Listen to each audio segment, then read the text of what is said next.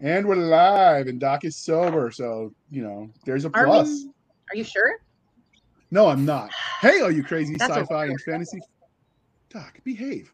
Hey, all you crazy sci-fi and fantasy fans, it's time for your daily dose of shenanigans over here at the Blasters and Blades podcast. Just three nerdy veterans geeking out over our science fiction passions and fantastical fantasies. A place where magic is king, the sky is the limit, and space is the place. The podcast that puts the fun in dysfunction. We are the Blasters and Blades podcast. And so because you see a bunch of people on the screen, and if you're listening, there's a bunch of people on the screen, we're going to let our guests introduce themselves, and we'll start with Miss Christina Gruel. Since you've been here before, did I butcher the name again? No, you butchered it backstage quite a bit, and I corrected you, but you got it good this time. All right, then I won't say it again so I can end on a high note. Locked in.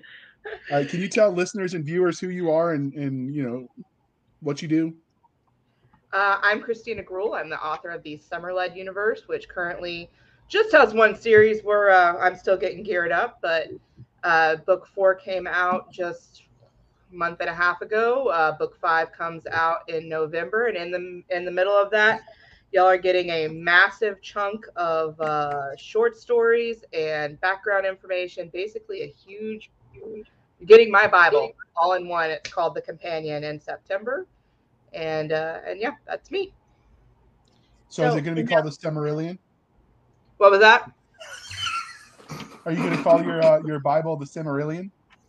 No, it is not. It's just the Companion, and I've called it a lot of names in the last couple of weeks because, somehow I decided I needed a character dictionary.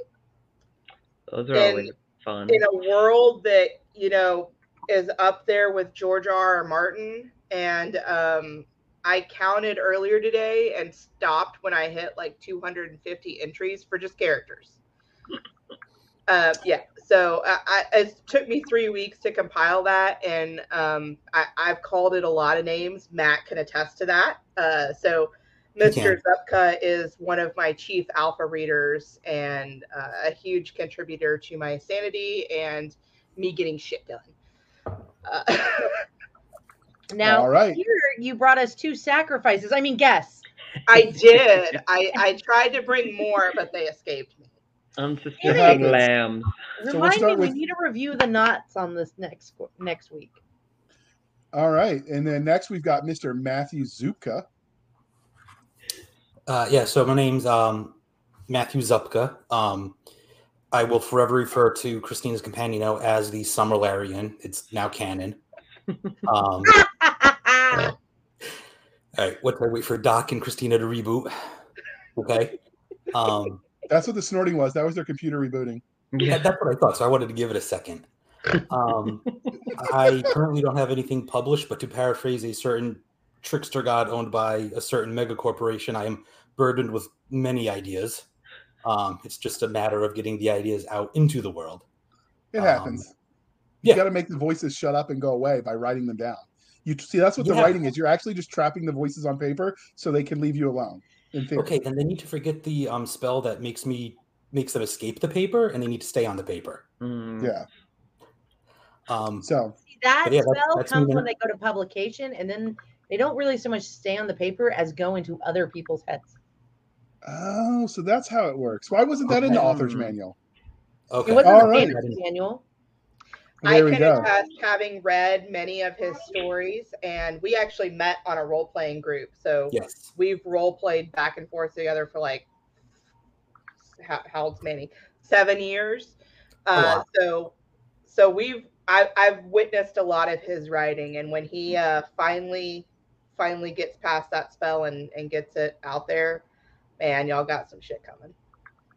Okay, and then last but not least, we have Mr. Justin Fike. Is that how you say it? Yep. Fike. Yes. Good old fashioned German name from the way back. Is it German? There you go. Hey, mine's it is. Too. I did that thing once way back when of like your ancestry, and the furthest back I could get it was like one of the first female judges in Germany in like the 1500s, which is totally on point because all the women in my family will cut a bitch if they get out of line. So it's like, yeah, this tracks. All right. So the next part of this introduction, dear listener, because we've done this before, is how we first found everybody on this panel. So I found Christina Gruel. See, I said it twice in a row. I found her through Doc, and then she brought the friends of Christina with her. So that's how I found everybody. Doc, do you have a different way that you met Christina? Was it in some begotten hole in the wall bar in Vegas, or like what's the story? No, I mean there was a CD bar probably involved in it, but I wasn't there for that part. It was a virtual bar. It was a virtual CD bar, except Amy's really AK DeBoff is a very classy person, so calling it a CD bar feels wrong. So she did a virtual convention, and hopefully she'll be bringing it back, and it'll be a lot of fun. Called SIFCon, Sci-Fi Fantasy Con. And I know the content is still up there, so you can see our wonderful meeting on some of her panels and some of the craziness that ensued. Because Christina will roll with any joke I give, even before she knows me. Yeah, so SIFCon's supposed to come back next year. Yes. But Doc and I ended up on a couple of panels together and immediately hit it off. Yes, we did. And then when I came to Atlanta for JordanCon, we didn't get to sleep together, but we did get to have dinner together. And we even allowed Matthew to join. Yes, we did. I had to set a table down, but I was at least in the general area. I mean, you take what you can get, right? Beggars can't be choosers. Exactly. All right. And this wouldn't be the Blasters and Blades podcast if we didn't do the religion question. But Christina is a returning guest, so she's answered these questions. And this might be a longer episode because there's enough people talking that we're just going to skip over her for the religion question. We're going to let Justin and Matt answer these. Christina, I have one more thing first. Okay. So while you know that I met Matt through role playing, we did Wheel of Time role playing for. Oh my! Yeah, yeah. See, every time someone says that, I think of George Takei. How do you say his name? Takei. The guy from Star Trek. Takei. Yeah. Oh my! So in one of our role playing groups, our characters did end up married, but I digress. So we won't tell your husband. Oh, he knows all about it. Matt's just one of my many men. So. Justin and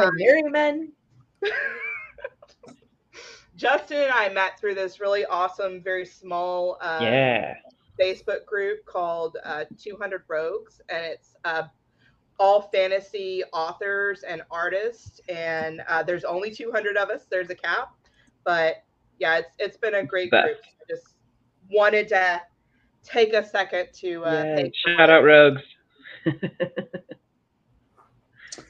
Okay. But because this is the Blasters and Blades podcast, we can't let new guests escape without the religion question. So we're going to start with Justin this time. Star Wars, Star Trek, or Firefly? Firefly. Thank you for giving me that last option. I love Firefly. It's amazing. I mean, Star Wars and Star Trek are fine in that, like, I mean, yes, I'll have Domino's Pizza if it's what's on offer, but Firefly is life. It's such a great show. I love the characters. I love the setting. And it feels a lot more grounded and like complex to me as a story. And there's that edge of like, because it never really finished fully. I mean, the movie, I guess a little bit, but you kind of have that like, it would have been so great. There was never any closure. Yeah. Half of Serenity in my mind just never happened. I've retconned like half of that movie. Wash is not dead. That's bullshit. Okay. I can understand. Strong opinions about Serenity. Okay. I like that the universe felt so big that you wanted more. Like, I would have loved them to go back and cover the Brown Coat War. Yeah. It's weird to me that setting specifically has gotten, like, in this era of remakes and additions and prequels, that somehow, and I guess maybe Joss Whedon's just been, like, stickly about it, but it seems odd to me that something that has that strong like a fan base hasn't picked up something, or even like a novelization or just something, because it wants it, like it's right there. So yeah, no, that's my answer. Obviously, all right. And so Matt, can you follow that up? Star Wars, Star Trek, or Firefly? I'm gonna have to say Star Trek primarily because that was kind of my gateway to sci-fi. Sure. and fantastical elements. I mean, some of my early memories are, making sure I was in front of the TV at 7:00 on a Saturday night to watch the latest syndicated Next Generation episodes. So yeah, definitely Star Trek through and through, but I like to dabble in the sub-religions of Sequest and Battlestar Galactica. So Sequest, Yes! oh my god, that is a deep cut, my friend. Yeah.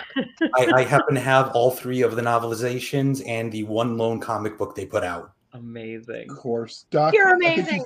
I think you just found your new best friend. Sorry, Mel. Move over. I Wait, does Mel have a copy? Mel has I a love Sequest. That's Dude, Jonathan Brandis was my first crush. There's like, awesome. as that character, mostly because he was a teenage science nerd. It was Wesley Crusher without the whining. Dear God, right? Yes. So Doc and I have drooled over Mel's library, so that's like that's the benchmark for good librarying. Okay. It is. So you'll have to my mother got a keep little up. upset with me. She goes, "Why does Mel have a collection and I'm just a book slut?" And I went, "Because you're related to me." It's the only answer I could figure out. Fair. All right. Now this is the Blasters and Blades, and we are polytheistic. So Matt, Yes. Game of Thrones, Lord of the Ring, or Wheel of Time? Ooh. Wheel of Time. Oh man, they're not going to revoke your membership to JordanCon, are they?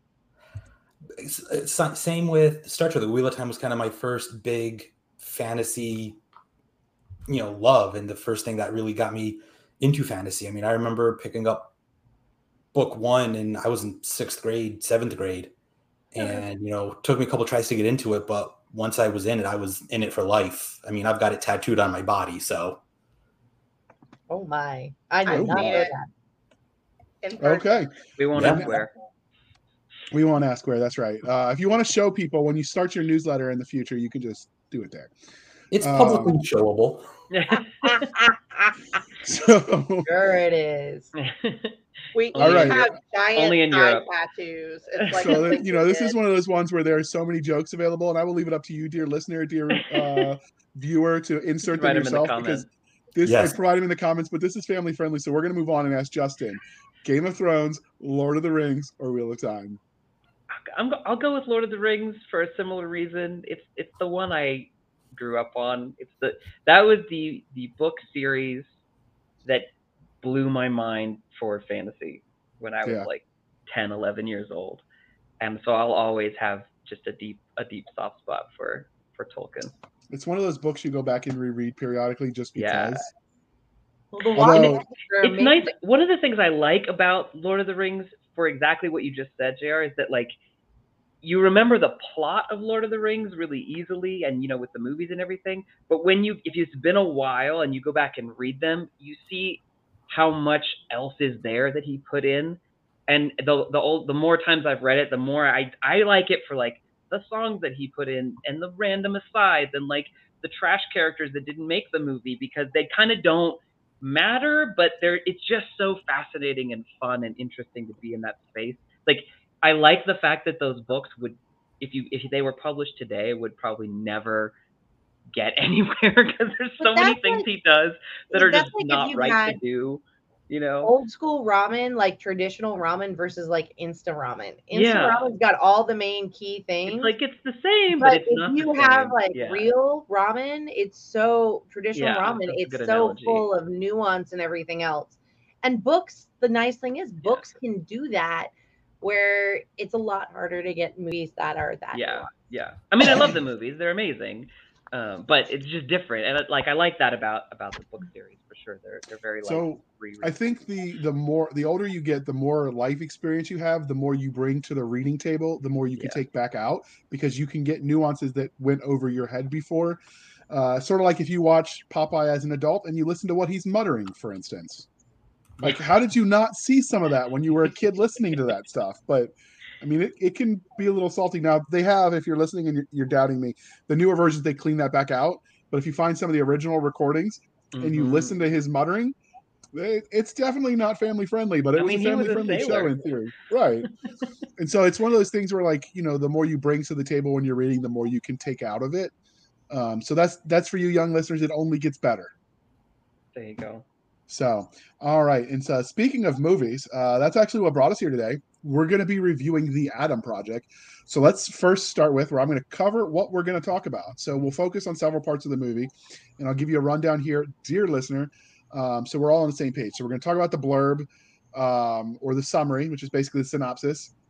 Most of the time, we'll steal that directly from the back copy of the DVD.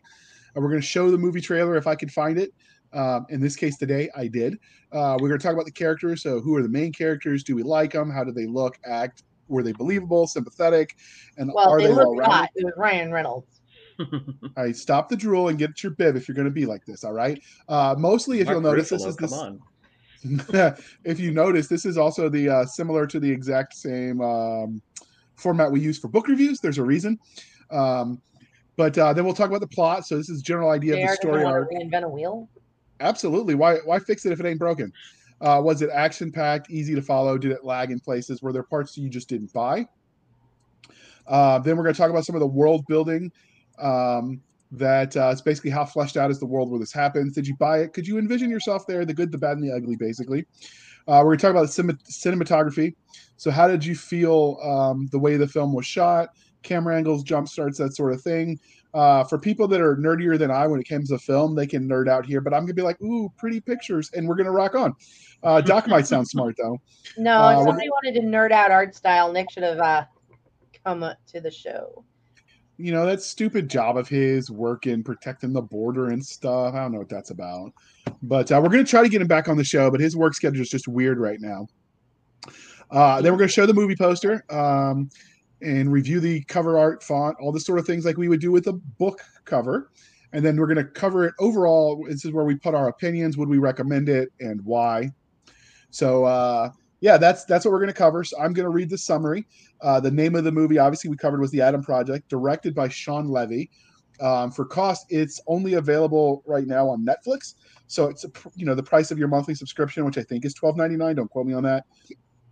You can buy it on some niche platforms as a DVD and actual Blu-ray for like $26 roughly, but it's definitely not available for Amazon because Amazon and Prime and Netflix compete, so they went out of their way not to make it available there. So you're gonna have to really search if you want a physical copy. It's 106 minutes and was released on March 11th, 2022. So for once, we're not reviewing a movie that's a decade old. So spoiler alert, I guess. And finally, the ad copy, which this is the description that they put over on Netflix. After accidentally crash landing in 2022, time traveling fighter pilot Adam Reed teams up with his 12-year-old self on a mission to save the future. So that is where I prove yet again that I am not going to take the movie trailer ad voice guy's job this week, but I'm going to keep practicing. Anybody else want to read that? If you think you could do a little bit better, I mean, I'll copy and paste it over, but otherwise we'll move on. I didn't think that was too shabby. All right, then we'll move on. We won't torture you. So, first off, we're going to talk about the summary. Does everyone think that did a pretty good job for ad copy summarizing the movie? We'll start with you, Justin, because we're going to go in alphabetical order, and hosts are last. I think it did a pretty good job summarizing, well, I may be jumping ahead. I feel like it was like two movies layered on top of each other. I feel like it did a good job summarizing one of the two movies that it wanted to be. That's my short take. All right, what about you, Matt?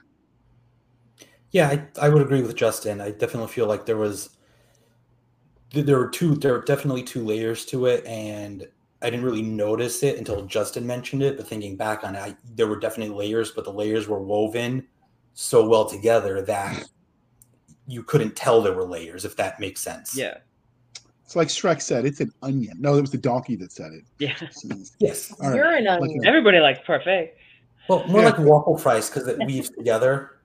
There you go. The sacred waffle fries. We can only use food metaphors from now on. I was thinking it was like, a Black Forest cake. You got the inside, the nice moist layers of cake, the frosting, the chocolate shavings, all of it together. You can't just take like a bite of the cake by itself. You want all the crap that goes on and inside of it. It makes it complex. Or I really prefer tiramisu. This is just so a now food the hashtag will be podcast there will be food. Yeah. All right. So Doc, do you want to throw your own food metaphor out there? I already said I preferred tiramisu because I you don't have even know what that the is. lady fingers, and that makes like, those are like the tropes that make the movie stand up. And then you got the you're food, which cannibalizing? would be like Ryan Reynolds abs. And then you have, the kind of like the coffee syrup and Kahlua syrup that goes in and soaks everything up, that kind of just works as the binder to make it fluid in one big movie. The actress that plays his wife, I can't Zoe think Deschanel. of. No, Jennifer not Garner. Zoe Deschanel. What am I talking Jennifer about? Zoe Garner. Saldana, the other Zoe. Yeah. Yes. Zoe Saldana. Yes, she And is Jennifer that. Garner, I mean, those are definitely She lady is fingers right amazing. there. Those are definitely the cream on top of the lady I would fingers. eat those lady fingers. They were delicious. I mean, it was a good movie. It was great cast. The cast was dynamic. Yeah, no, it was really good. You know what? Anything I have to say to those comments would be very not family friendly, so we're going to move on. All right. We broke JR. I mean, the grunt in me says Diet. there's so much room here for a Yeah. little bit of shenanigans. But all right, I think the summary was spot on. I think it sort of covered the basics. So yeah, all right. So this is where we're going to show you. It was kind of generic of a summary, though. Yeah. Yeah, it was like a basic hook. There was so much more that could have been said to draw you in. That could have been a movie out of the 80s or the 90s. Yeah. So what you're saying, Christina, is that if Netflix wants to hire you to write their ad copy, you're available. No. I will be. I hate writing my own ad copy. Yeah, that's always a pain. All right. Well, we're going to show you real quick, dear listener. So bear with us. Totally ignoring it. What's that? You'll do it, or you're the stick you're waving in front of the screen? Both. Okay. I'm trying to be self-disciplined, Doc. Don't ruin it for me. All right. Let's show that beautiful bean footage. Can we maybe slow down? There's no one even following us. Don't look back. Look up. I think we're about to have some company. Stop the car. What? What? Stop! Go. Reverse! Laura, this is me. Hi. Parallel contact, babe. Well, you've always said that you've wished you'd met me earlier. Here I am.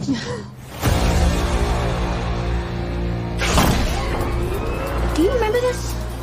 I mean, if this is happening to me, it already happened to you, right? Unless it works more like a multiverse where each replicates an alternate A timeline. multiverse. My God, we watch too many movies. So, Bunny 50, is it really bad? It's not great. Find him. Get ready to run.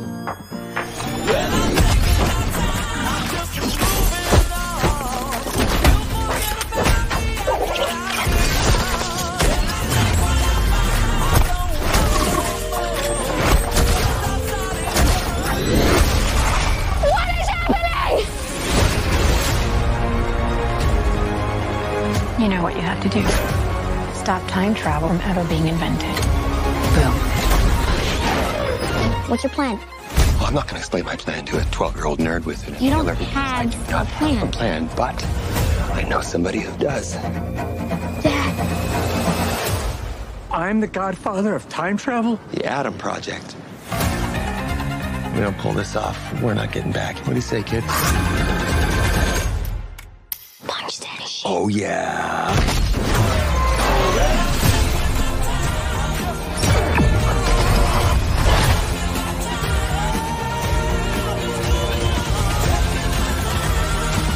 I spent 30 years trying to get away from the me that was you. And I'll tell you what.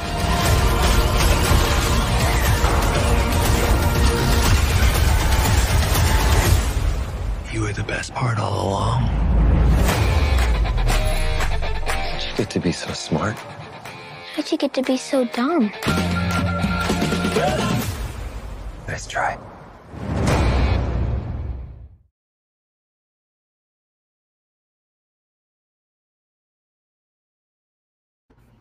All right. So I didn't make you listen through all the seconds of where they were just showing all the who wrote what and all that nonsense. So yeah, but what do you think of the trailer? Would that have made you want to watch the movie? Yes. I mean, yeah, I wanted to watch it before I even got invited here, so it was just a matter of this just bumped it up on my list. Okay. Yeah. What about you, Justin? Yeah, I had seen it on my own before the podcast even came up. I liked the trailer. I like the look of the trailer a lot.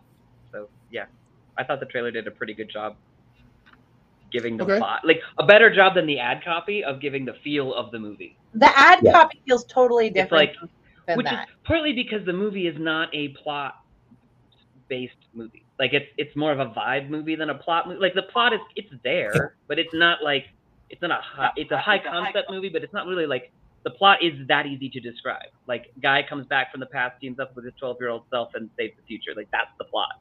So I get that. Like if you're just putting like a two sentences together, it's a little hard to say what makes it great, like what makes it really good.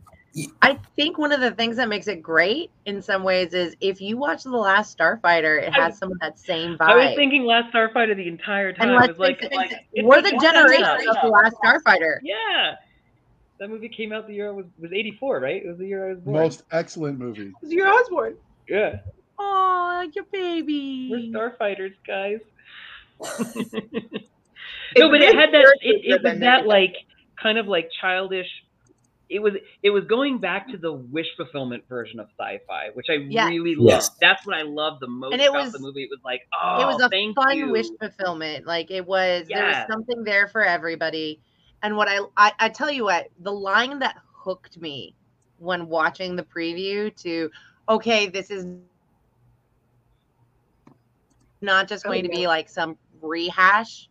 I mean, it is a bit of a rehash. I did say, the pound cake, which I use pound cake in mine instead of ladyfingers when I make tiramisu. It would be the tropes, right? Yeah. The body of the cake. But I'm just gonna go with the food here, man. I swear I did dinner. So if you would actually been, so it was the line where she's like, "Look up," because that's what really makes it great sci-fi and modern sci-fi versus like the classics of when they're on. Oh God! Somebody shoot me because I can't remember the Ewok moon. Speeders or something like that. Yeah, and they're going. Everything's very 2D on those. Or even like Terminator, or yeah. Yeah, this one definitely has the modern feel because they recognize space and everything, and they're able to film in those extra dimensions and depth. And I think it really did carry through, and that they addressed it right on. They're like, "Look up." Yeah. And just for the record, if we ever figure out a way to monetize this, we totally will. But when she was talking about ladyfingers, I'm like, when did we get from dessert to cannibalism? Because apparently that's not real fingers from women. It's food. All right, people. It's a type of French cookie, and they're kind of hard to find. They're normally kind of clamshell or seashell shaped, like long. But if you want to use ladyfingers and you live in like the U.S., totally make pound cake, or you can buy it, which is way cheaper than buying ladyfingers. There you go, people. You got your daily cooking lessons from Doc. All right. So people are gonna wonder what I'm up to today. So what did you think of the trailer, Christina? I really like the trailer. I will say it captures more of the nuances with the fact that it's a character-driven movie, less than a plot-driven movie. It's the characters that make the movie versus the plot making the movie. And I would love to be that kid that's playing Ryan Reynolds' character as a kid. I mean, he had to have a blast making that movie. Well, apparently, like at the interview when they went to go cast him, he's just started listing off every Deadpool line in order. There's a thing you can find of him on YouTube with like the full cast, and he like verbatim quotes the entire first 5 minutes, like the Deadpool monologue from the beginning, and all the adults are freaking out, and Ryan Reynolds is blushing of like, oh shit, what have I done? But yeah, he's clearly a Reynolds. Wait, was Ryan Reynolds Deadpool? Yeah. Yes. I don't care about the actors. I didn't know who the actor was. Okay, we had he wears a mask most and of the Hulk and Gamora all on the screen together. I know that was I did think that was interesting. It's like a Marvel cast roundup. I will admit that was like fan service in its glory. I was right cool with there. it. Yeah, They clearly they have their people zeroed That in. Daddy is the Hulk. That's what the take-home message from that is. So I've always been of the assumption that if I have to know who the actor is in a movie, they didn't do a good enough job because I shouldn't care about the actor. I should care about the character. So I never worry about pop culture in that respect. Ryan Reynolds I understand that. Except when we're talking Ryan Reynolds abs, that's another story entirely. Ryan Reynolds very abs particular shtick. Ryan Reynolds abs do nothing for me, Doc. I'm sorry. Yeah. There's something wrong with you. I mean, other than tell me I need to hit the gym again.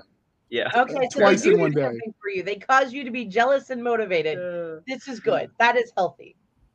So, all right. So, what about you, Doc? What did you think of, aside from your obsession with his abs, and wipe the drool real quick? But what did you think of the trailer? I liked the trailer. I already said I thought the trailer was great.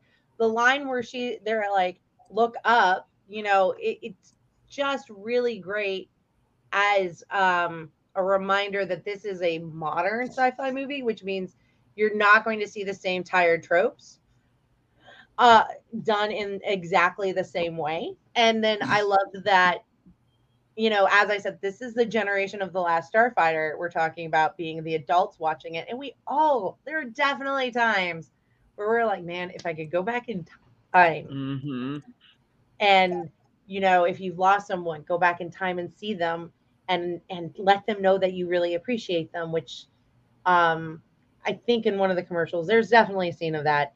But also go back in time just to smack the shit out of our stupid selves, and so I think it made a good job of appealing to all of those ages. Yeah, I would say it made me watch it. Obviously, I watched this because Seska said, "Hey, we're reviewing this movie." I'd never even heard of it, and I was like, "Okay," because we're looking at breaking out from just doing author interviews, so we're trying to get some more. I mean, we can also review Free Guy. Ryan Reynolds is in that too. Is it sci-fi? Yes, it's lit RPG even. Yeah. Okay. I mean, I'm game if it's on Netflix or Prime. But all right, try not to drool too much. Your poor husband.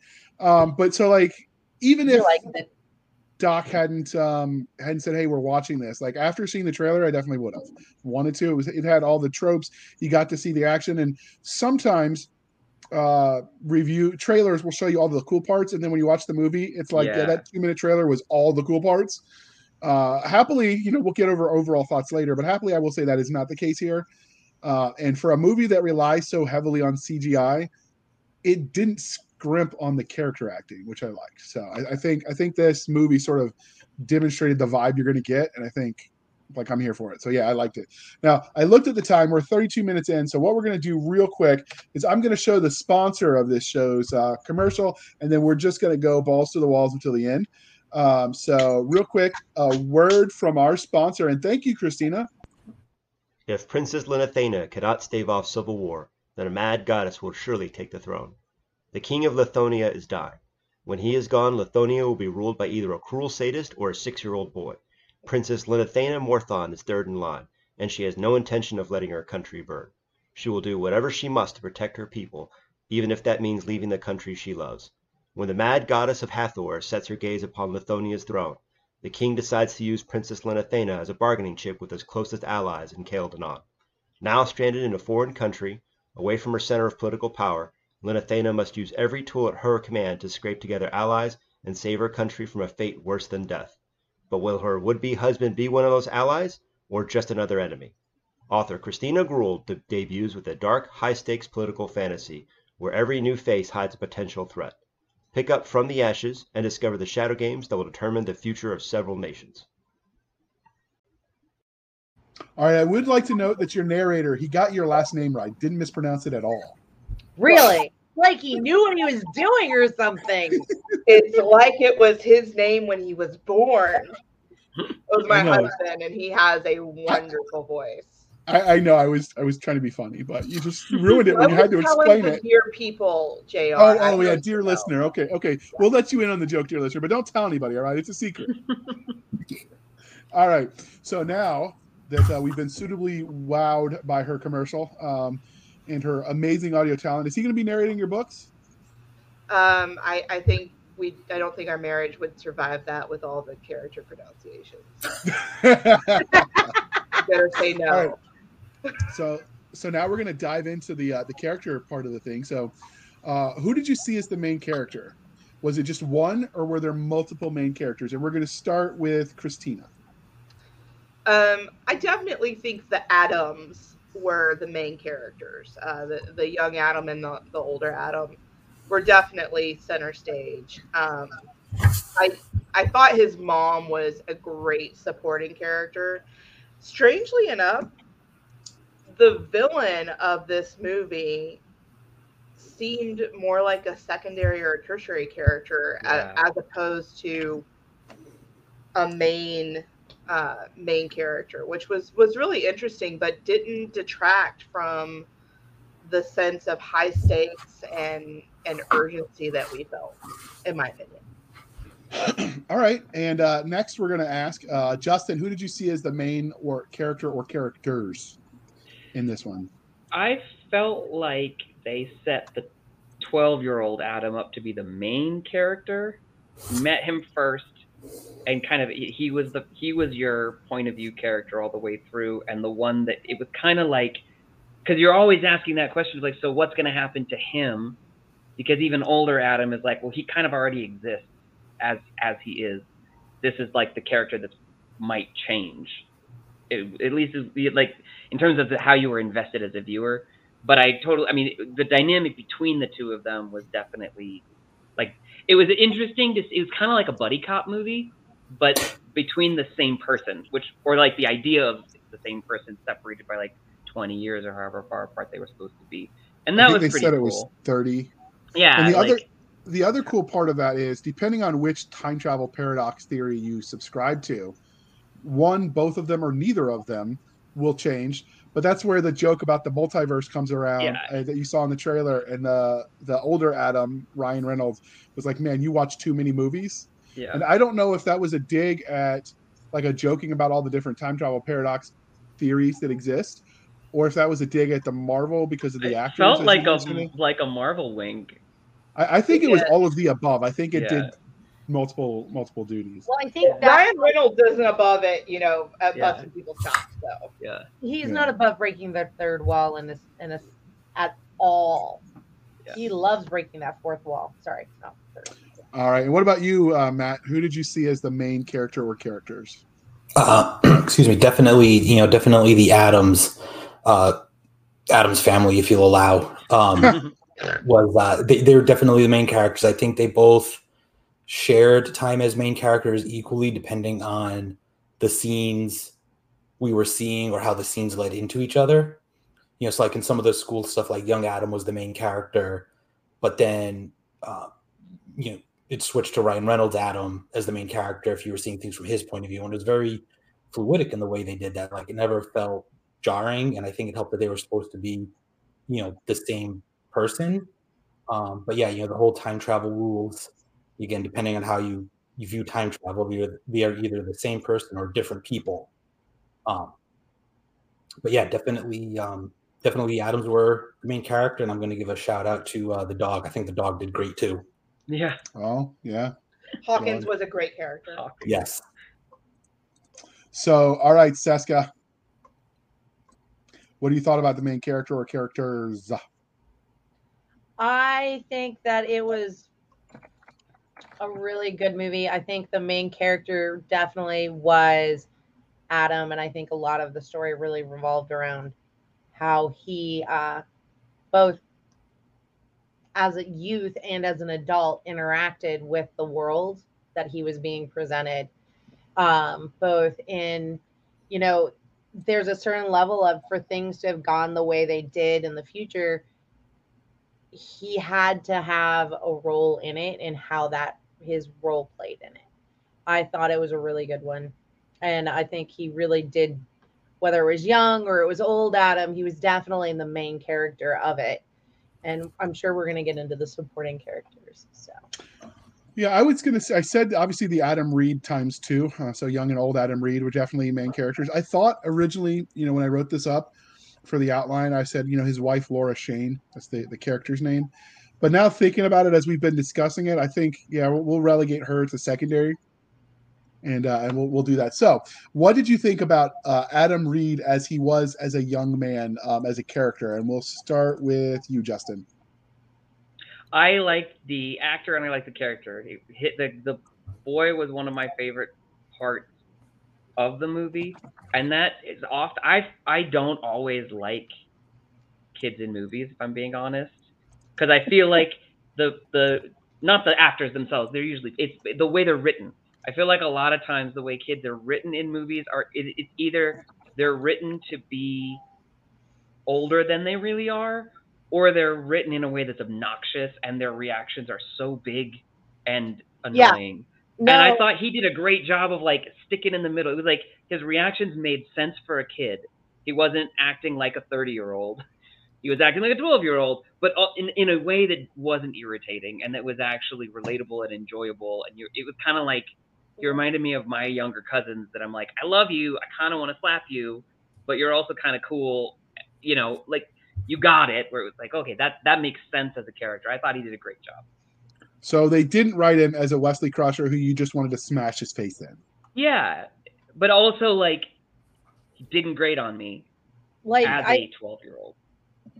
I think how they wrote the 12-year-old was very realistic to how a 12-year-old would be in those situations. A lot of times I have the same problem as Justin when I watch, even when I read books, sometimes I'm like, that is not actually how that age group is. That's not how Queenies act. That's and not.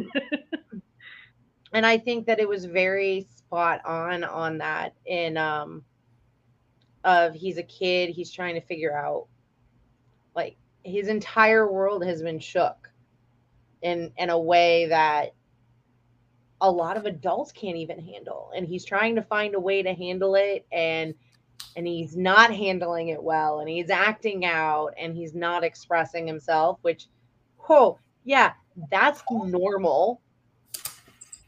And so I mean, I thought it was really well done. Okay. We're all parents here, so I think we can attest to the fact that kids, when they're put in stressful situations, they act out. And I agree with the fact that in a lot of movies, you end up with these kids that are their characters are traumatized, and it just makes them 15 years older than they actually are. Yeah, but that's not always how it is with the kids. And it's, you know, like, I'm a single mom, and it's that kid figuring out, like, how do I balance, like, you know, the man in the house is in there, like, what do you do? And then the moms get the brunt of it, whether the dad's gone because of divorce, because of abandonment, or because of death. It's like the kids are trying to find a way, and it's safe to blame the mom, and I saw that dynamic in there. They did that really well. I loved the conversation between Ryan Reynolds, like adult Adam, and his mom at the bar. That made me cry hard. That was like one of the better scenes I've seen in a movie in a while, and they just kind of like fit it in. It was great. It was wonderful, and it was very true, because that's how I would like to think my adult son would work. Like, if you could go back and talk to that person that you were horrible to in hindsight. And you know, I went through a year and a half of deployment where I was the single mom, and while my husband could like call and talk to the kids from time to time, it isn't the same. It was just me. He was literally on the other side of the world in Japan. So, you know, getting that time to sync up where he was awake, they were awake, you know, and they could talk was just really difficult. And, you know, when he left, I had 3 kids between the ages of 2 and 15. Jeez. And it was a hot mess. Yeah, no, but it's not the same, and it's just, they did a good job with that dynamic. I really think, and anybody who watches it, anybody who's, whether it's temporarily a single mom like you did or permanently like mine, I think it really jived, and And it was just done in a really amazing way with real honesty, real emotions. And I thought it was done really well. Honestly, I thought it was probably the most impressive dynamic out of the entire movie. I agree. You know, like you as a mom with the struggles that, you know, that we went through during they showed the exhaustion, the complete and utter exhaustion of a working single mom. Oh yeah, and I had an insomniac that was 2 years old that didn't sleep either. So yeah, I've dealt with insomniac kids. It's not fun. All right, Matt. So I you know, I felt that moment where, you know, someday I hope I have that moment with any one of my kids. So Matt, what did you think about Ryan Reynolds as a child, as the character was portrayed in the movie? I thought it was great. So I have a 12-year-old, and if you take young Adam in this movie, divide him by like 2.43, you kind of get where my son's at in terms of energy and mouth. So I definitely, I definitely related to that kid on that level. And again, the portrayal, they wrote the 12-year-old like a 12-year-old going through some crap. And yeah, I have nothing bad to say about that kid's performance. Like, I thought it was great. I mean, I'd love to see him in other stuff too. Like, I think he's got a good career based off on this one film, but I think he, whether it was the writing or his performance, I think his performance more so, but like, that was a believable 12-year-old on screen. And that is what 12-year-old Matt would have been like if I met my future self with a flying time machine.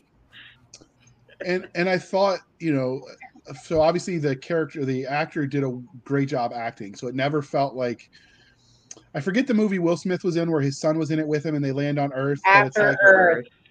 Yeah, that was an example of kids doing bad acting. This was an example of them doing it well, because he never felt like, okay, yeah, the kid's just cheesing it up and being overly dramatic or whatever, like he's just acting. It felt like in the moment you're watching it, it was real. So I'll say on the acting side, the actor did an amazing job portraying the character. As the character was written, like, obviously, Justin and Matt and I have been 12-year-old boys. I have one that was, mine are 15 and 13. And I watched that and I'm like, yeah, mine would have probably done that. Mm-hmm. Maybe the language was a little bit, unique, but it still fit. I think the kid, was somebody who's doing watching all of the fantasy, stuff that the character was portrayed as liking. So that's hence the joke we mentioned earlier about, the multiple dimensions. But within the universe as they created it, I think he was extremely believable and extremely well written. So I got no complaints there. So we'll move on and we'll talk about Ryan Reynolds. I mean, Adam as an adult. Doc, so you can have time to get the drool later. Do you want to go first this time? I'm fine. I can go first though. I thought he really did a great job with it.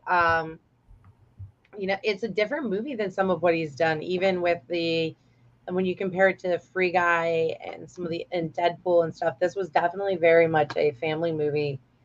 And I really enjoyed the character. I thought, you're going to have a character with some daddy issues after all that. And they portrayed it very authentically, along with, as I said earlier, he had that conversation with his mom of like, hey, I'm sorry I was a jerkwad. I love you and thank you for putting up with me, type thing. And I'm sorry I didn't appreciate it more. Like, I thought it was really important. And I think that moms need to hear. Yeah. So if you're listening, I was really and you have a mom, by that subplot. To me, it was. Mm-hmm. So if you're listening, go be nice to her. I don't care if it was just Father's Day. Go be nice to her. So that's what I was going to say. If you stop interrupting, if you're listening and you have a mom, call her and say, hey, unload your soul, as it were. But speaking of unloading your soul, we're going to let Christina talk next, since we're talking about moms. I thought we were talking about Ryan Reynolds. Well, Ryan Reynolds and mom. So, you can drool later and go off camera once the boys start talking. Yeah, I have to agree that little segue was really, really great. But one of the things that I really loved was older Ryan Reynolds taking older Adam taking younger Adam to task about being a dick. I mean, he straight up was like, you need to do better. She is grieving too, but she's not showing it to you. And she's trying to run this show all by herself. And you're just making life worse for her. It's, and Siska, I think, said it earlier, I think we all have that moment where we wish we could go back in time and talk to our younger self and give that kick them in the ass pep talk. And I really, really liked the moments that resolved around the relationship with Adam and his mom. And it's very obvious that older Adam still struggles with the loss of his dad to the point where he has suppressed all of the good things and has to be reminded to it, and that moment at the end where him and his dad have that moment, and the dad just literally takes his face so that he can't look away and he has to acknowledge the words that are being said to him. That hit me in the feels. I mean,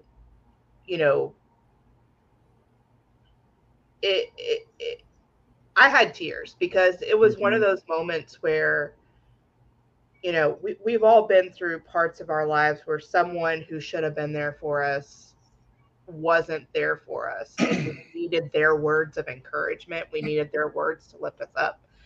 And I just, I feel like even though because of what happens in the movie and time travel is gone and he's not going to remember that, I think the echo of that stays with him and helps shape him. And now I've segued to the dads. All right. So what did you think about the Ryan Reynolds as an adult, as the character was portrayed, Justin?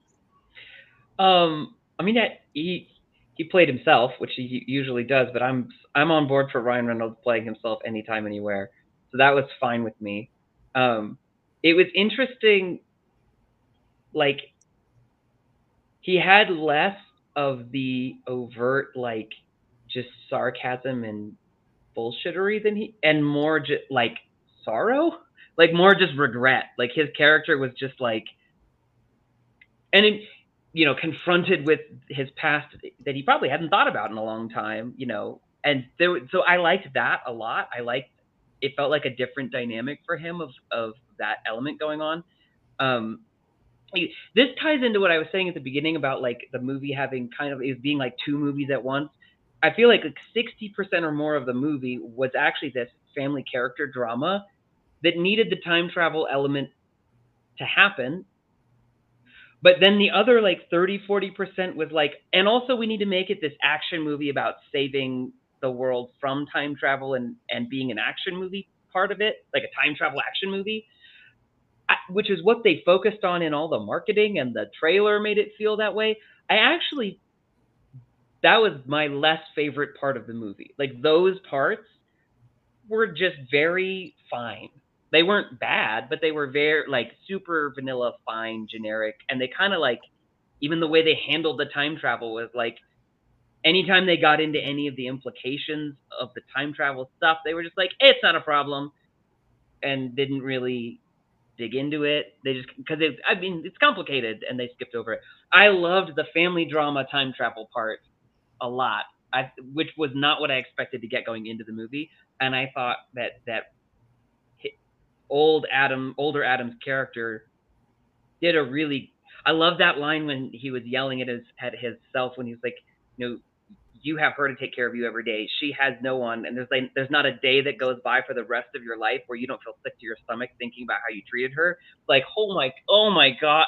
Someone wrote some great dialogue in that interplay of how you would engage her. And so that I liked that. I liked how he brought that in, where it was, but all the pieces that had more to do with his actual motivation was to come back and save his wife, which is kind of minor stakes. I mean, it's character stakes, but and then you sort of find out, oh, maybe the whole future is sort of in those pieces of the movie, and which was really his main role as a character, to me were a little or a little weaker or like less explored than they could have been.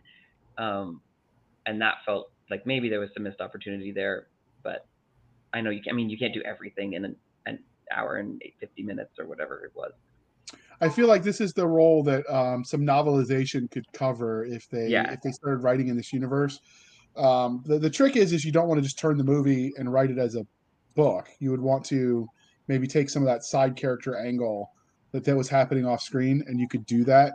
But yeah, the depth is definitely there. So what do you think about Ryan Reynolds as Adam the adult, Matt?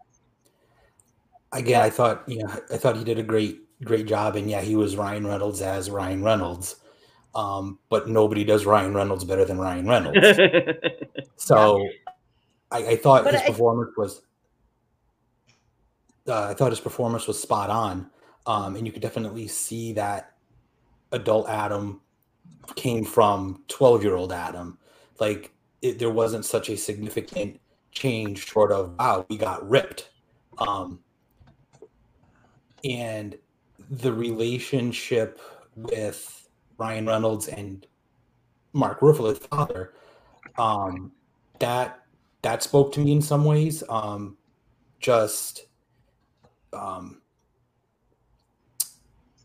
As you get older, realizing how relationships you might have viewed as a kid weren't all that they would seem. I'm not sure if I'm making a lot of sense here. I spent the last couple minutes trying to formulate this thought, but just for my own personal experiences, Ryan Reynolds as the adult spoke to me on a lot of levels. But since we've all been on the Ryan Reynolds love train, I just want to throw out a fact I found out about this movie, that Tom Cruise was originally slated to star in it. And I think that's the same face I made. Yep, Christina. And that would have been different. Well, I think it would have been a completely different movie, and I don't think it would have had the same impact. You want to know one of the things that would have been different? Then you would have had to find another 12-year-old, because the 12-year-old would have been taller than Tom Cruise. Facts. You would have to have the 12-year-old played by an 8-year-old. Yeah. Height problems. Well, I mean, there was something I read where it said that this was one of Ryan Reynolds' most personal movies yet, and I think some of it goes back to, like, we've all talked about the mom dynamic. We're talking a bit about the dad dynamic. Ryan Reynolds lost his dad.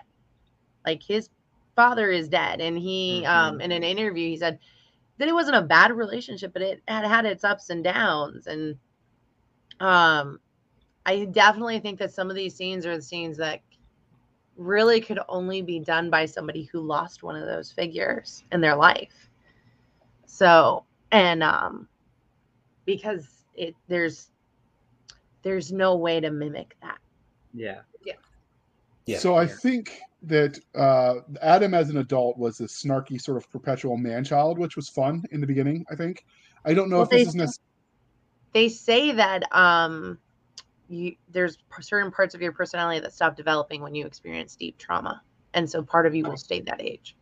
And part of him did stay a 12-year-old boy. So that was entertaining. I don't know if we'll call this necessarily character growth, because I think it was just more the different sides of the same square, if you would. But you saw when he talked to his mom, you start to see some of that deepness in that scene that we've alluded to, where he's in the bar talking to his mom and sort of giving her advice about how to handle her son and what her son might think, not knowing she's talking to her son as an adult. So I thought that was, you start to see some of the issues, and then, oh my goodness, the daddy issues when he meets, the Hulk in the classroom, that it sort of went a little bit even deeper. And then you start thinking about those daddy issues, because we've been talking about them here, because some of the stuff when you're watching it, it's just fun, right? And you sort of lose yourself to the mind candy. But then you start realizing that, he then turns around and sort of is a daddy character to himself when he's giving advice. Interesting. When he was giving advice to his 12-year-old self, you see some of that, passing that knowledge along. And then even more of that, the dad role when he's like dealing with the bullies. And I don't want to spoil that scene because it's so hilarious, but there's a scene where Mark as an adult, or excuse me, Adam as an adult confronts his childhood bullies with Adam as a 12-year-old. And just, you got to watch it because, like I said, we don't want to spoil it, but you watch that and I'm like, yeah, I could see my stepdad doing that to me. Mm-hmm. So, and oh my goodness, Doc, you're gonna make me get off track with these side comments, and then we're gonna lose the family-friendly rating. Just so you know, I was laughing a minute ago in chat over here. We can't. Can we tell them? Should we let them behind the iron curtain? That takes it beyond family friendly. All right, we'll just move on. Hit me up in the PM and I'll tell you. All right.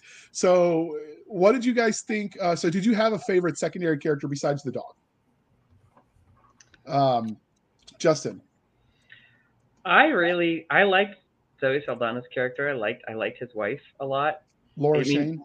She wasn't on very much for reasons, but I really liked her vibe for what we got out of her, and of course Jennifer Garner as the mom was great. She was just flipping fantastic. I liked her a lot as well. Okay. I wish they'd done a different villain. I will say that was one of the weak spots for me in the movie. I did not find her. It's like they couldn't decide whether they wanted her to be like scary or mean or like slightly sympathetic. Like so it was just kind of the villain was just a kind of mush and not particularly compelling. But that felt like there was a window there. They could have done more with that. But other than that. They sort of stuck their toes in the water with the villain, and they could have gone one of three ways. Sympathetic, right. They could have taken her as pure evil, or sort of she stumbled into it. And all three of those could have been viable and made a compelling victim. But they tried to do all three. They wanted to do all of them at once. And then there was no, I don't know. Yeah, that was weird. Yeah. All right. What about, what's that, Christina? Too many tropes in the pot. Yeah. It's probably one too many writers wanting to stick their finger in the pie, But what did you think of did you have a favorite secondary character, Christina? The parents, because I'm difficult and I'm not choosing one. I liked the dichotomy of the two different relationships with the different parental figures. Both Adams seeing, it was really funny. Older Adam saw the mom in a lot more positive light and the dad in a more negative light. And younger Adam saw the dad in a more positive light and was lashing out at the mom a lot. So I thought it was really interesting how, as the movie went on, they kind of balanced each of them balanced. So I'm choosing the parents, and you can get the Hulk on me if you want. I'm choosing to. All right, Doc, you went there. So what about you, Matt? What did you think? Did you have a favorite secondary character? Probably Zoe Saldana is my favorite secondary character. I'm she was the way she played. She was the wife, right? Say that again. She was the wife, right? Yeah, she was Ryan Reynolds' wife. Yeah, just how she played her character, brief part that it was. I just enjoyed how she played it, and Mark Ruffalo and Jennifer Garner too as the parents I thought were great. It's kind of hard to pick out one favorite, set of secondary character or set of secondary characters, but to go back to Justin's comment about how the villain just felt mush. I think that just lends credence towards the point of the movie wasn't a sci-fi action movie. Right, like the point of the movie was the relationship, so they couldn't really develop that villain at all. So I think of all the characters to suffer, that was the character that could suffer the most without changing the movie, if that makes sense. Yeah.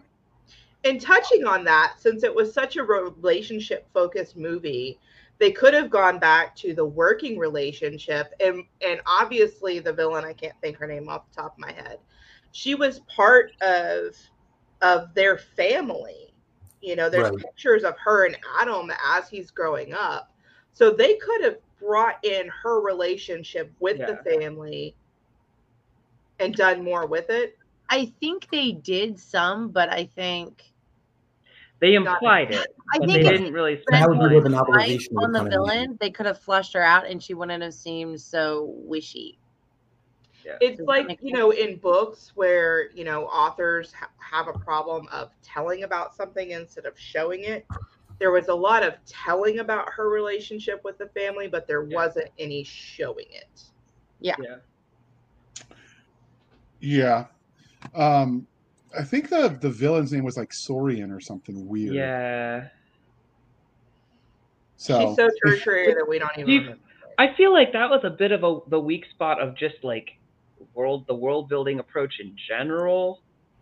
That was, I mean, again, I liked the movie, but even like, so take the stakes. He kept referring to like, look, it's real bad in the future. In this very, like, never, like, it's just real bad. And it's kind of probably maybe time travel's fault because she like is evil Jeff Bezos in the future. And that's why the world is real. But like, there were so many missed opportunities to be specific in an interesting way about a lot of different things that, like, in the context of the story. And I think it's because they were making choices to really spend a lot more time than I prefer it the way they did it versus the other way where it's like, we have this kind of interesting family dynamic, but we have no time because we got to do all these action scenes and stuff. I like that they had them like sitting at a picnic table for 10 minutes just talking about how he misremembers how his dad was, even though, like, that was great. But there were a lot of those pieces that were just like, and, stakes and stuff. They're like, time travel has some rules, maybe. We're not really sure because we say there are rules, and like his wife gets mad at it, has that moment of like, you're doing a paradox, but then there was like no consequence of him actually interacting with himself as a kid the entire movie, even though one of the stated rules is like, you shouldn't be doing this. Kind of one time they say it. There's just a lot of that around it that was like, I would have loved to have seen more intention put into developing those parts of the story and the world than just kind of the hand waving that it got. I'm trying to remember, did they actually physically touch or were they just near each other? No, he grabbed him at one point and carried him. Yeah, they touched. Okay. Yeah, because that's my point. Like, they almost wanted to do like, there are implications here of like meeting yourself, and his wife at one point says like, you're not supposed to, this is bad, like this is number one rule, you shouldn't do this. But then like nothing came of that. There were those kinds of things along the way that could have made the action time travel, we have to save the world for reasons part of the movie a lot better, I thought. So you had a thought on the side comment to get us back to the villain for a second that was on point. So Matt, do you want to share with the class the note you passed around? Yes. Okay, students, listen up. Today we'll be discussing about how the villain in the movie The Adam Project went to the Biff Tannen School of Evil and Time Travel. Yeah. They were valedictorian. Such a rip. Yeah. And they even had a Back to the Future reference in the movie. He's like, oh, go back and get this. No, you idiot. Yeah. So, yeah, that was the first thing I thought of. Yeah, I could see that. So, Doc, did you have a favorite secondary character? Were the abs the secondary character for you? No. Those were definitely a primary character. So I would definitely say, I mean, we already talked about the mom. I thought the mom made a great secondary character. I really enjoyed that dynamic. And I kind of liked it because it was more about a movie about him and the overall dynamic between his parents. Because too many times, like, a movie's like, oh, look, it's a mom and the boy, it's a mom and the dad. It's like, no, this is actually a boy dealing with the baggage from both of his parents, both the good baggage and the bad baggage. Okay. Honestly, the wife I love the wife actor. He has picked another great, amazing, strong female character. And I'm not meaning to diss on her acting ability, but it was the same kind, like, it was a lot of Gamora in there. Mm-hmm. Jennifer Garner's character, totally different than Elektra or the girl, the female off of Alias. So it was a very different character for her to come back and play. Still a very strong character, but a very different type of strength. than a superhero fighting crime or a mega spy. And I thought they did a good job showing that kind of strength and character. So I think the wife, Laura Shane, I think, if I'm remembering, I think she was more of a shadow, an idea of a character rather than someone who was fully fleshed out. Her as an actor, I thought she did good with what was there. It just felt like I think the character was fully fleshed out, but the character was fully fleshed out not by exposition, but by knowing the trope. Yeah, but if you have to rely on knowing the trope without actually showing it, then you didn't show it. So I would say that she still felt like a shadow of a character, like an idea of a character, which is fine for secondary, but they tried to make it more than that.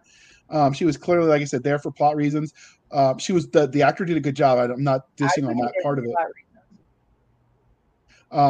But you know, her time in script or whatever just felt like it was, I don't know, it was almost like an afterthought and an excuse to throw that actress in the movie rather than an actual role where they just said, hey, this is the role, now let me pick the actress or actor. And then my other favorite secondary character would be the dad. I liked that they described him as you see him as a deeply philosophical and principled person. Despite his minimal airtime, you sort of get the vibe that, you know, even when times were tough, he stuck by his principles to the point where, you know, when the adult Adam was like, you know, getting ready to tell him about his death, and he's like, nope, I don't want to know. He's like, but I could save you. And the dad was like, no, what will be will be. We're not going to mess with the rules of whatever. Like, even when it was his own life on the line, he wouldn't alter his principles. And that one little scene that was not even a minute long, like built so much of his character as like deeply principled that I just, you know, I was there for it. Doc's giving me a look. Why is that? Just tired. Okay, that's an acceptable reason. So, all right. Does anybody have anything else to say about the characters before we talk about the plot? We've been rambling a little bit, so I don't want Doc to fall asleep on us. So speaking of that moment, you know, before I lose the thought, where he tried to tell him about the death, you know, I'm wondering now that the villain Sorian is dead, I kind of wonder if she had something to do with the dad's death. I mean, I know it was an accident. Yeah. So I thought that was pretty heavy-handedly hinted at throughout the movie. Yeah. So I'm wondering if the dad lives and the Adams are more well-balanced people in the future. And then you start to wonder if there's a multiverse, and the fork in the road created 3 alternate realities. But no, I haven't. I've grown up on really cheesy I just look travel. at the empty bucket of popcorn and go, need more. So speaking of the plot, and you were talking about all of that, Christina, you had an interesting thought about the plot in the side chat. So I'm going to let you expound on that as you tell us what you think about the plot of this movie. Yeah, so I really think that this movie could have been a trilogy. I think definitely for the Netflix format, you couldn't make it a super long movie. But I think it could have been, you know, almost maybe not a trilogy, but like an episodic miniseries where we get like, you know, 4 or 5 episodes that like are a Disney Plus long. style thing right now. Yeah, that's very in right now. I think they had enough. You know, I remember when they used to do the Hercules movies like that. We'll talk about Yes.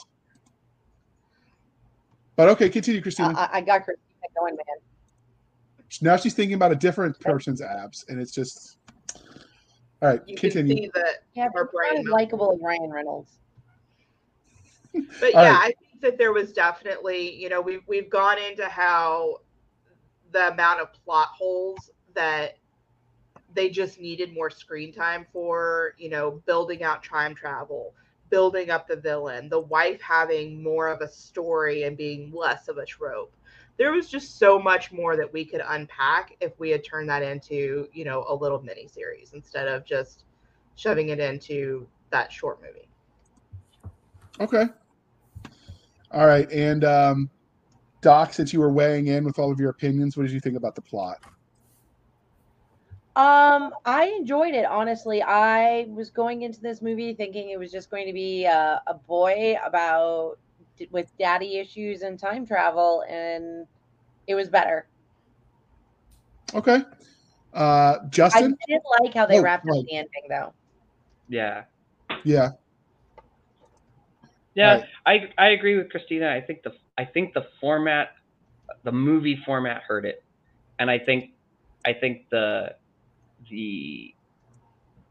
we have to make it for Netflix specifically hurt it. Like they were hitting some of the things that I liked less were the things that felt like it was put there to check boxes to make it more marketable on the front end. But like the movie they really wanted to make actually what ended up being, I enjoyed it more. You know, so I could have done with more of just like, in my opinion, if you took that movie and you completely removed there is a villain trying to kill anybody, and it was just like he got stranded in time, met his 12-year-old self, and like was resolving his historical trauma and like family dynamics, would have been a like great, Quantum Leap style. Totally fine movie. Like none of those elements mattered to me. Like they were fine, but you could have literally cut all of them, and everything great about the movie still would have been there, in my opinion. So I think part of that is also, and I've seen this before when watching sci-fi, that like there's a struggle between like the hardcore sci-fi and then making it more approachable for mass media people, kind of like on the edge, that are not like, they may be Ryan Reynolds fans, they may even be MCU fans who are like, oh look, 3 MCU actors in one place, cha-ching. And so they're trying to balance that. And sometimes I think the things we love about sci-fi and as content creators and hardcore sci-fi devourers are like, you just took the salt off my steak, dude. You know? Yeah. Going back to the food reference. Or it's like making tiramisu without coffee liquor. Yeah. Liqueur. So look, you're trying to be classy. Yeah, I'm gonna be all fancy. Drink my tea with my pinky up. All right, Matt. So what did you think of the plot? There was nothing about this plot that surprised me. Which isn't to say that it was bad. It felt overall very by the numbers. Like I could call story beats just before they were happening. Tropalicious, yes. You know, it's the Ruby Tuesdays of movies. You're gonna go and you know what you're gonna get. And you know, again, don't get me wrong. I liked the movie. It was a lot of fun. There was just nothing surprising about it. And I was having this thought when I was watching the movie. And in a lot of ways, it almost feels like this would have been it would have been in the theaters and out of the theaters before anybody saw it, and then maybe gotten like a cult following, or even like a straight to VHS movie. Kids, ask your parents. You know, it's just, again, the movie, you know, as we've discussed, the movie has some really great, you know, layers, as does an onion, right? But there was just with the plot, there was just nothing that I was surprised by. So I think that's where we were saying it is a character movie, not a plot movie. Okay. So, so for me, the movie was set in a dystopian future, but what you get to see of it is from the main character, Adam Reed, as he comes back to save the world, the future from itself, which gives you some sort of deep ideas, because if he changes the future, does he cease to exist as he is? So if so, then he's sacrificing himself for a better version of himself. And that starts to give you some deep thought processes like you see with classic sci-fi, for instance, if you go to Star Trek, for instance, the teleporter, if they beam you up, and other sci-fi properties do this too, is the you that comes out the other side really you, or is it a facsimile of you? And like that idea of who you are, they sort of toy with it, but not too deeply. This is like the paint by numbers version of that classic sort of image. So I did like that about the plot.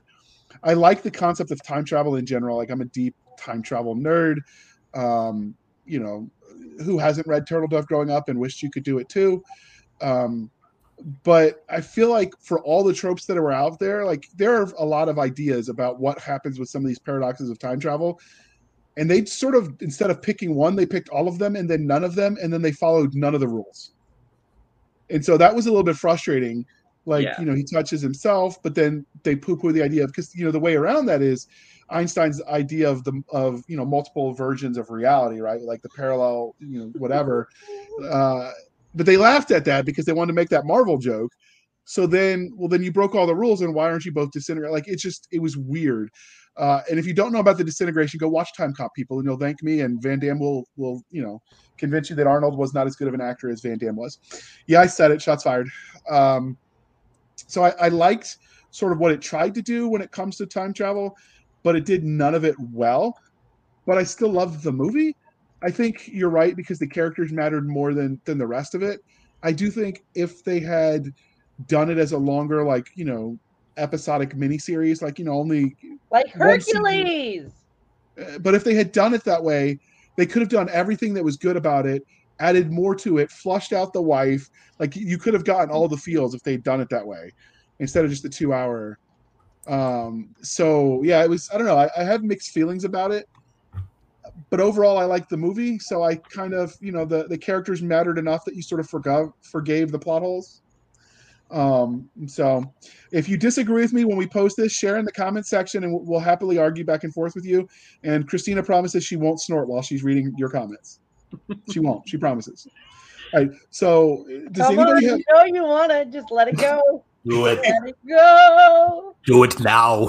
Oh, and speaking of, there it goes. We mentioned Ruby Tuesdays and they're not sponsoring us, but if they want to, call us, our phones work. Ring in.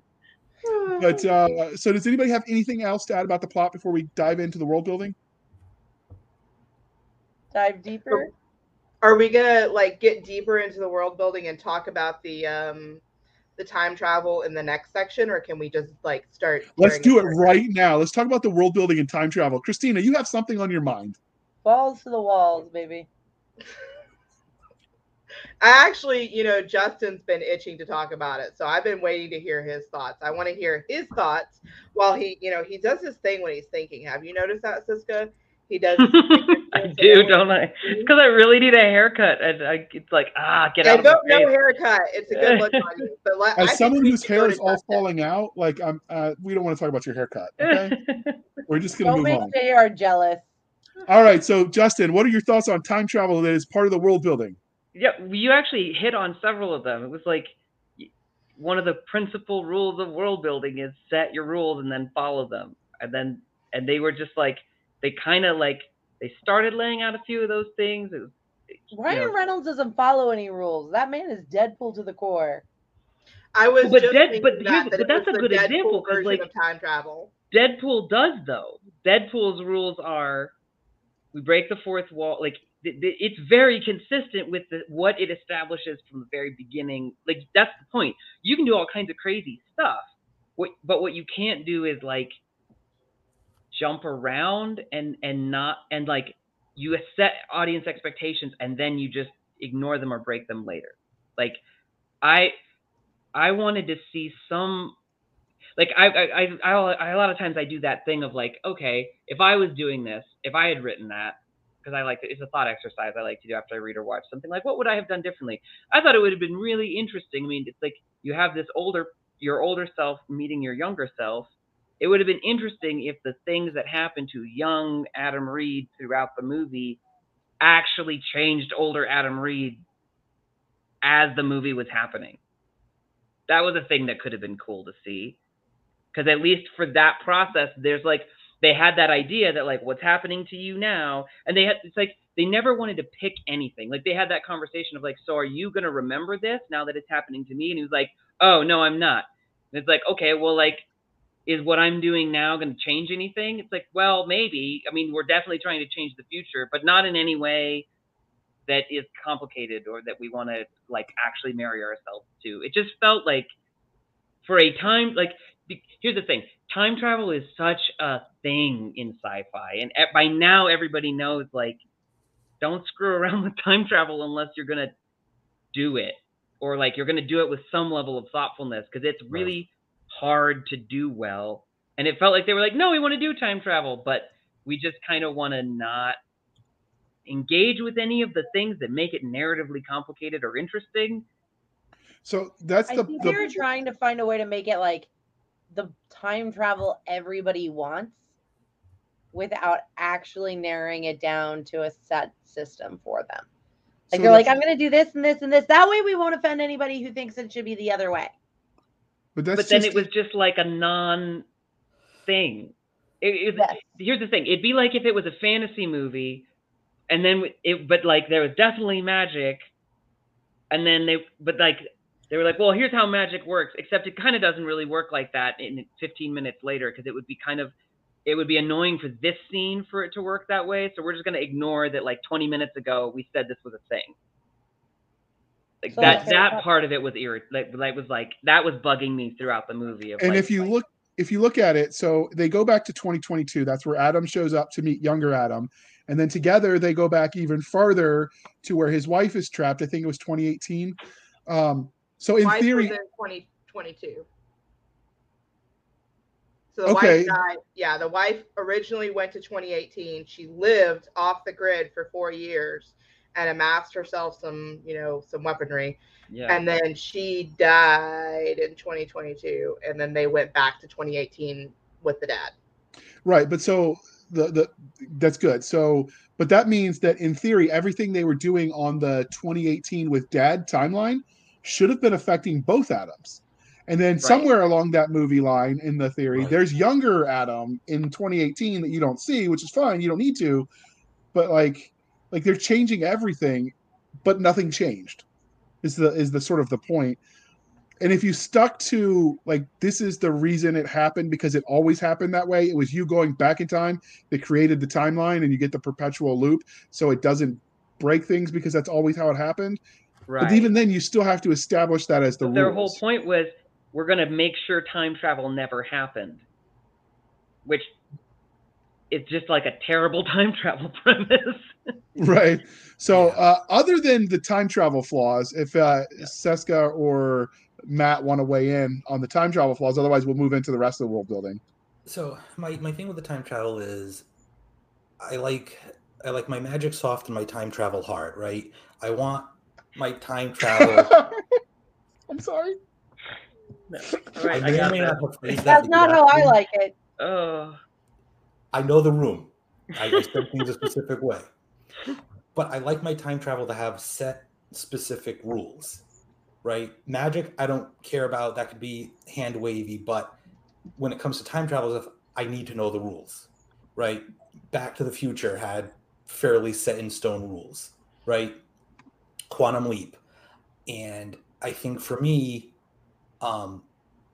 we just needed more concrete time travel rules, because as they're trying to explain, like, so do you remember this conversation? No, because something our brains will realign something. And I was just kind of like, no, because how you should be remembering this. And then they traveled back, so there were 3 Adams in one timeline, and I just wish the time travel rules had been a little bit more concrete. Yeah. So, and it wouldn't have. They could have done it without hurting the movie. Like, he could have just as easily said, "Well, I didn't, but I remember it now. Right. Like, now that I just met you, I am now creating some kind of." I felt like they kind of ducked out of everything. It was an opportunity to create stakes and tension in the story and have things be harder than they were in the movie. Right. And they were just that would make it harder, so we're just gonna not. But I would have liked it to be harder. They had an opportunity to take the Back to the Future references one step further and have a blackboard scene, and just Ryan Reynolds be like, "Here we are. Here's where I'm from. This is." And again, maybe it's because I'm a visual person, and I would have liked to have seen that, but it wouldn't have even taken that much of the movie. Like Justin said, it would have been 5 minutes at most to say, "Here's the rules." And because the main character wasn't the scientist, you could have gotten away with, well, if he gets it wrong, he's just an unreliable narrator, but just give lip service to the idea that there are rules. Exactly. Right? Yep. And they didn't do that. Christina and Doc, did you have anything to say about time travel before we get to the generic world building and then push this forward? Or did you say your piece already? I think I did. It was like the fruit salad of time travel, and that's a good way to put it. The nuts were not welcome in it. It was just It was all over the place. There were no rules. I mean, you know, coconut flakes and peanuts and just all crazy shit in there. All right, so it looks like all of us are gonna need to grab some grub after this, based on all the food references. All right, so I think other than the time travel issues, which is huge world building thing, but other than that, I think they showed the world of the future with the stunning visuals of the fight scenes that are choreographed with the future warriors in their kind of cool suits and their lightsabers, not lightsabers, with the sticks that they were fighting with. And they're totally not Marvel fight scenes that were, acted out outside of his mom's house. I do want to know how they explained all the brokenness to the mom. Yes. Because they never explained the cleanup, but then just suddenly mom's like, oh, my house looks like it was raided and my 12-year-old is missing. Okay. It's just all those things that are just sort of left on the cutting room floor. It did seem like there was a time blip, because it blipped back to that same morning where she was looking for the bill. Yeah. So there was a time blip. So she may have not, whatever she thought when she came home and all the shit was messed up, Well, I think they're implying that then that, again, it's like they implied it didn't happen because of what they changed 4 years earlier than that. But there's no actual justification for why that would have been undone, but then other stuff wasn't. So I think there's most of the world building when they show the visuals and what the future might look like and what the past looked like. I think they did an amazing job. Yeah. But then you open up that big giant chasm that is their poorly written time travel, and it's just like, I like it. I want to like it, but this is like the Britney Spears bubblegum pop of movies for time travel. There's nothing serious about it. So just go in with those expectations, and I think you'll be okay. Yeah, the commander and I were talking about that last night, how, if you're going in looking for the hardcore science, this is not your movie. If you're going in to, spend your time and come out and be happy and, enjoy, but there's not a lot of deep thought other than Ryan Reynolds' abs that you really need to put into anything, that's this is the movie for you. Hard science. It's interesting though, because I have a category for schlocky popcorn, not well supported pulp genre stuff, and I enjoy that. But because of the family character dynamic, it was much more of a movie than that too. So it kind of played with me a little bit. It's okay, that is telling, all my signals are telling me it's going to be that kind of movie, but then they have this other piece that is actually really quite deep and well done and well developed and well executed. And so that was an interesting contrast. Oh yeah, I'm gonna watch it again. It'll be one of those movies that I enjoy having on often. It's one of those ones where it couldn't decide if it wanted to be a campy B movie from the 90s or if it wanted to be a serious one, and it sort of did a little bit of both, but it never fully committed. Yeah. And I think that's where my straight to VHS vibe came from. If they had cut out the majority of the family stuff, it clocked in at 88 minutes, it would have been perfectly serviceable, dumb, I use quotes, science fiction movie, right? Something you can buy for the kids, throw it on. It's $5 in the Walmart bin. Then you add in the family stuff and it becomes more than that. But again, there wasn't enough of either one. Those $5 movie bins are dangerous. Stay away from them, people. They will suck you in and you'll buy the movies. And then you realize, oh, I have that one already. This is the third copy I just bought because it looked good and it was only $5. I found a portal to another dimension in one once. So I believe it. All right. So which that is the are we talking to right now?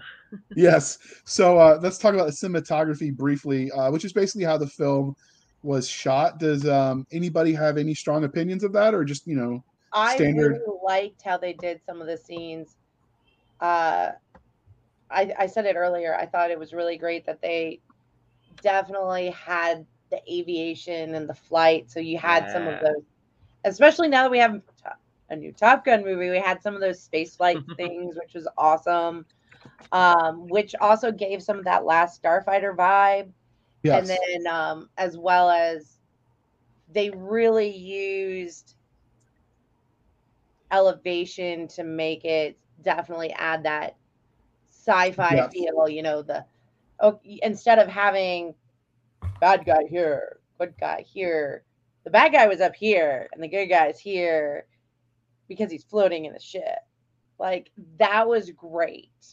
I think they definitely pulled from, they got actors who are used to working with special effects. And I think towards some of the end scenes in the movie, without giving away spoilers, that experience definitely helped them create those kind of scenes with special effects that they had.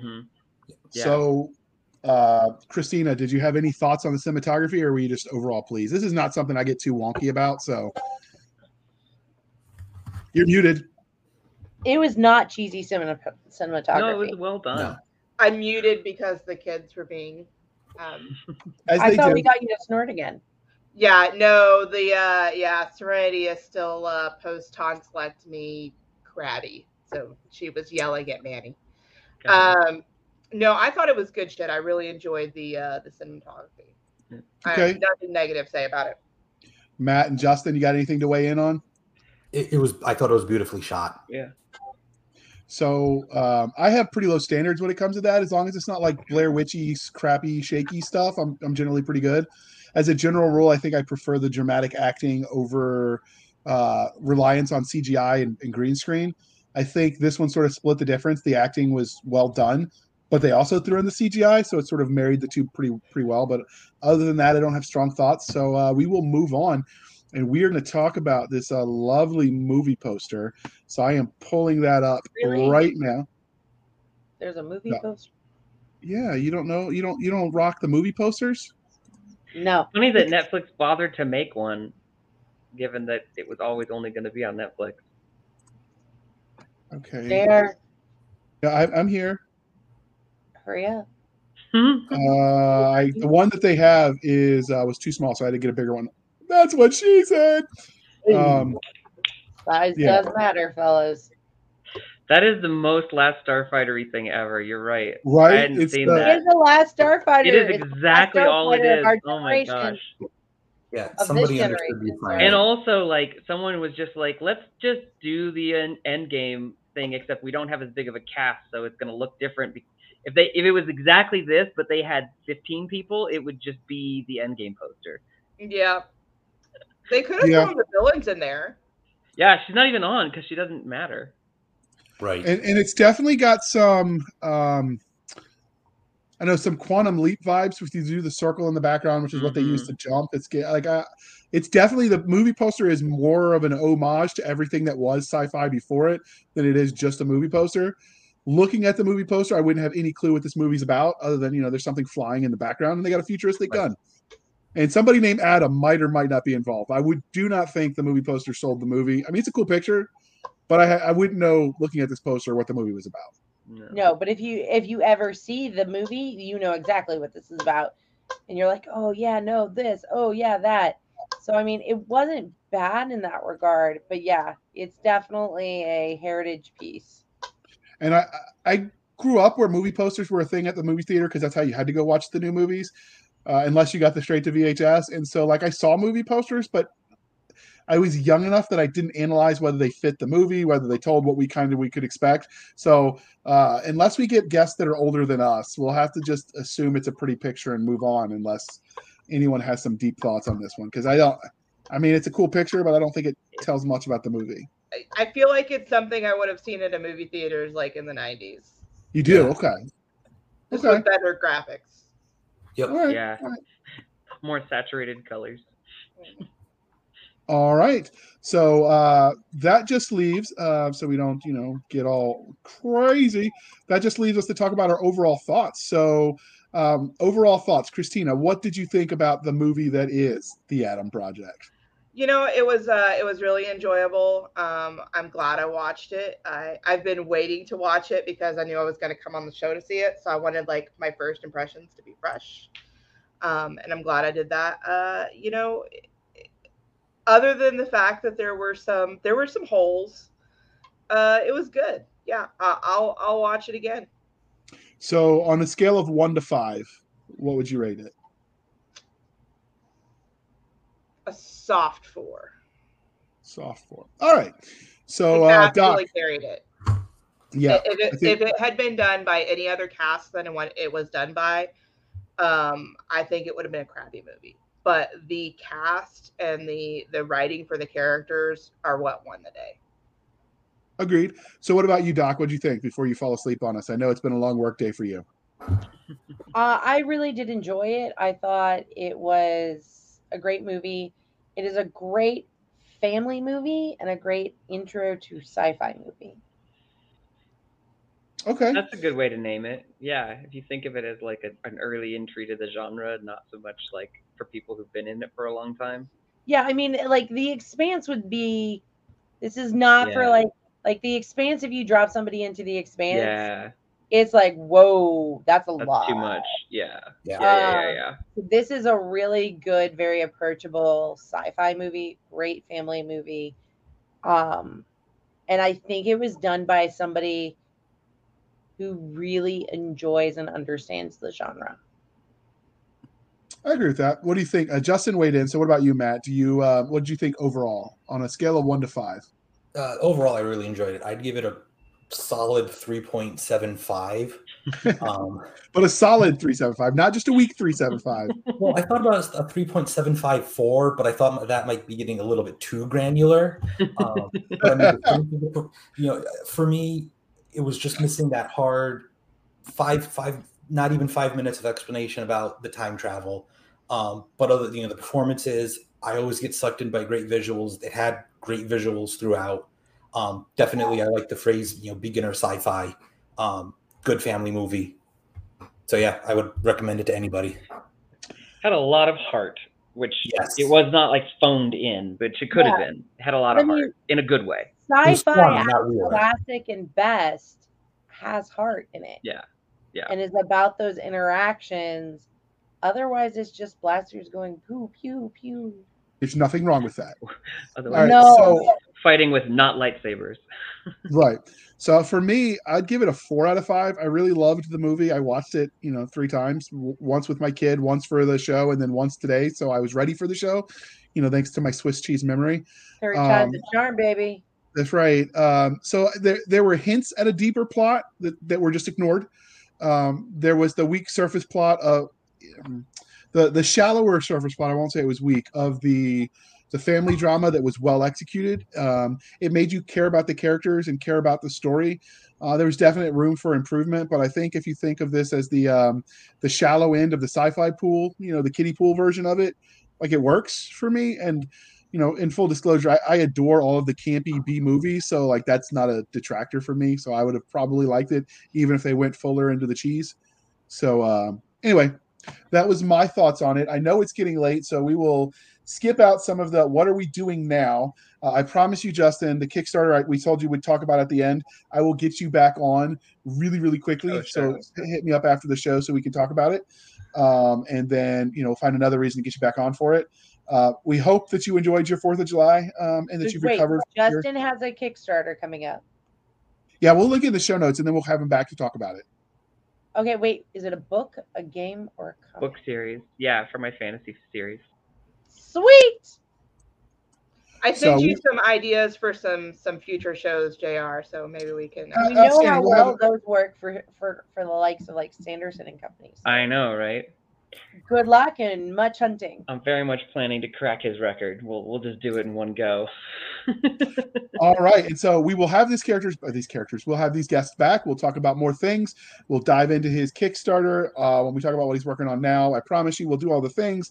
But for now, Christina, how can listeners and readers find you if they want to dive off the deep end of everything that is Christina Gruhl? I have a website, ChristinaGruhl.com. My Facebook group, the Summerled Universe, is another good place. But you can find me every day and some nights on Discord. That is linked on my website as well. So if you want to come join the server and get to be part of the craziness and see a lot of the behind the scenes stuff, come join me there. All right. What about you, Matt? If you search for, Matt Zupka, Lord Zupka on your social media platform of choice, there's a pretty good chance I'll pop up because, to the best of my knowledge, there's only one of me in the multiverse. Yeah. Because he touched it. He touched. Well, no, that would sound bad. He killed the other versions of himself. Yes, I was going to say he touched himself and he exploded, but And we're yet not that you kind of show. did. So, so with the Lord title, did you buy like an acre of land in Scotland for a tree and get the little certificate? Is that what's going on? So the Lord Zupka has been my internet name for probably the last 15 years or so. But my some of my very good friends actually bought me a title in Scotland for Christmas this past year. So I am officially a Scottish Lord. There you go. Officially. All right. And I actually have a star that I named Fort Hanley, but nobody's actually going to honor those. It was just for the certificate. I'll have to dig that up. But Justin, how can listeners and viewers find you on the wild, wild interwebs? My website's probably the best single spot. JustinFike.com has info about my two main series. And if you search the Far Shore Chronicles on Facebook, you'll find my page and fan group. Outstanding. All right. You can find us on Twitter at twitter.com/SF_fantasy_show, Sierra Foxtrot _fantasy_show. You can email the show at blastersandbladespodcast@gmail.com, blastersandbladespodcast@gmail.com. You can join us on Facebook where all the shenanigans happen, or it's facebook.com/groups/Blasters and Blades Podcast. Again, /groups/Blasters and Blades Podcast. You can follow us on our website at anchor.fm/Blasters and Blades. Again, anchor.fm/Blasters-and-Blades, where you can also support the show for as little as 99 cents a month. You can help us keep the lights on, or you can support the show more directly at buymeacoffee.com/author J.R. Handley. Again, buymeacoffee.com/author J.R. Handley. Be sure to put in the comment section that it is for the podcast, and I promise I will keep Doc in her Netflix subscription continuing for another month, so that way we can do more funny movie reviews. And if you've got anything on the movie review side that you want us to do, hit us up in the Facebook group and say, hey, can you do a review of this book or this movie? If it's spec fic, we're there for it every day and twice on Sunday. So we're open to do the fan service if there's something you want to see us review. And all right, Doc, are you dying? For the ever so helpful J.R. Hanley, the absentee Nick Garber, I am Seska. This is the Blasters and Blades podcast. We'll be back next week, same time, same place, where we indulge our love of nerd culture, cheesy jokes, and getting JR to say fan service. You do what you can,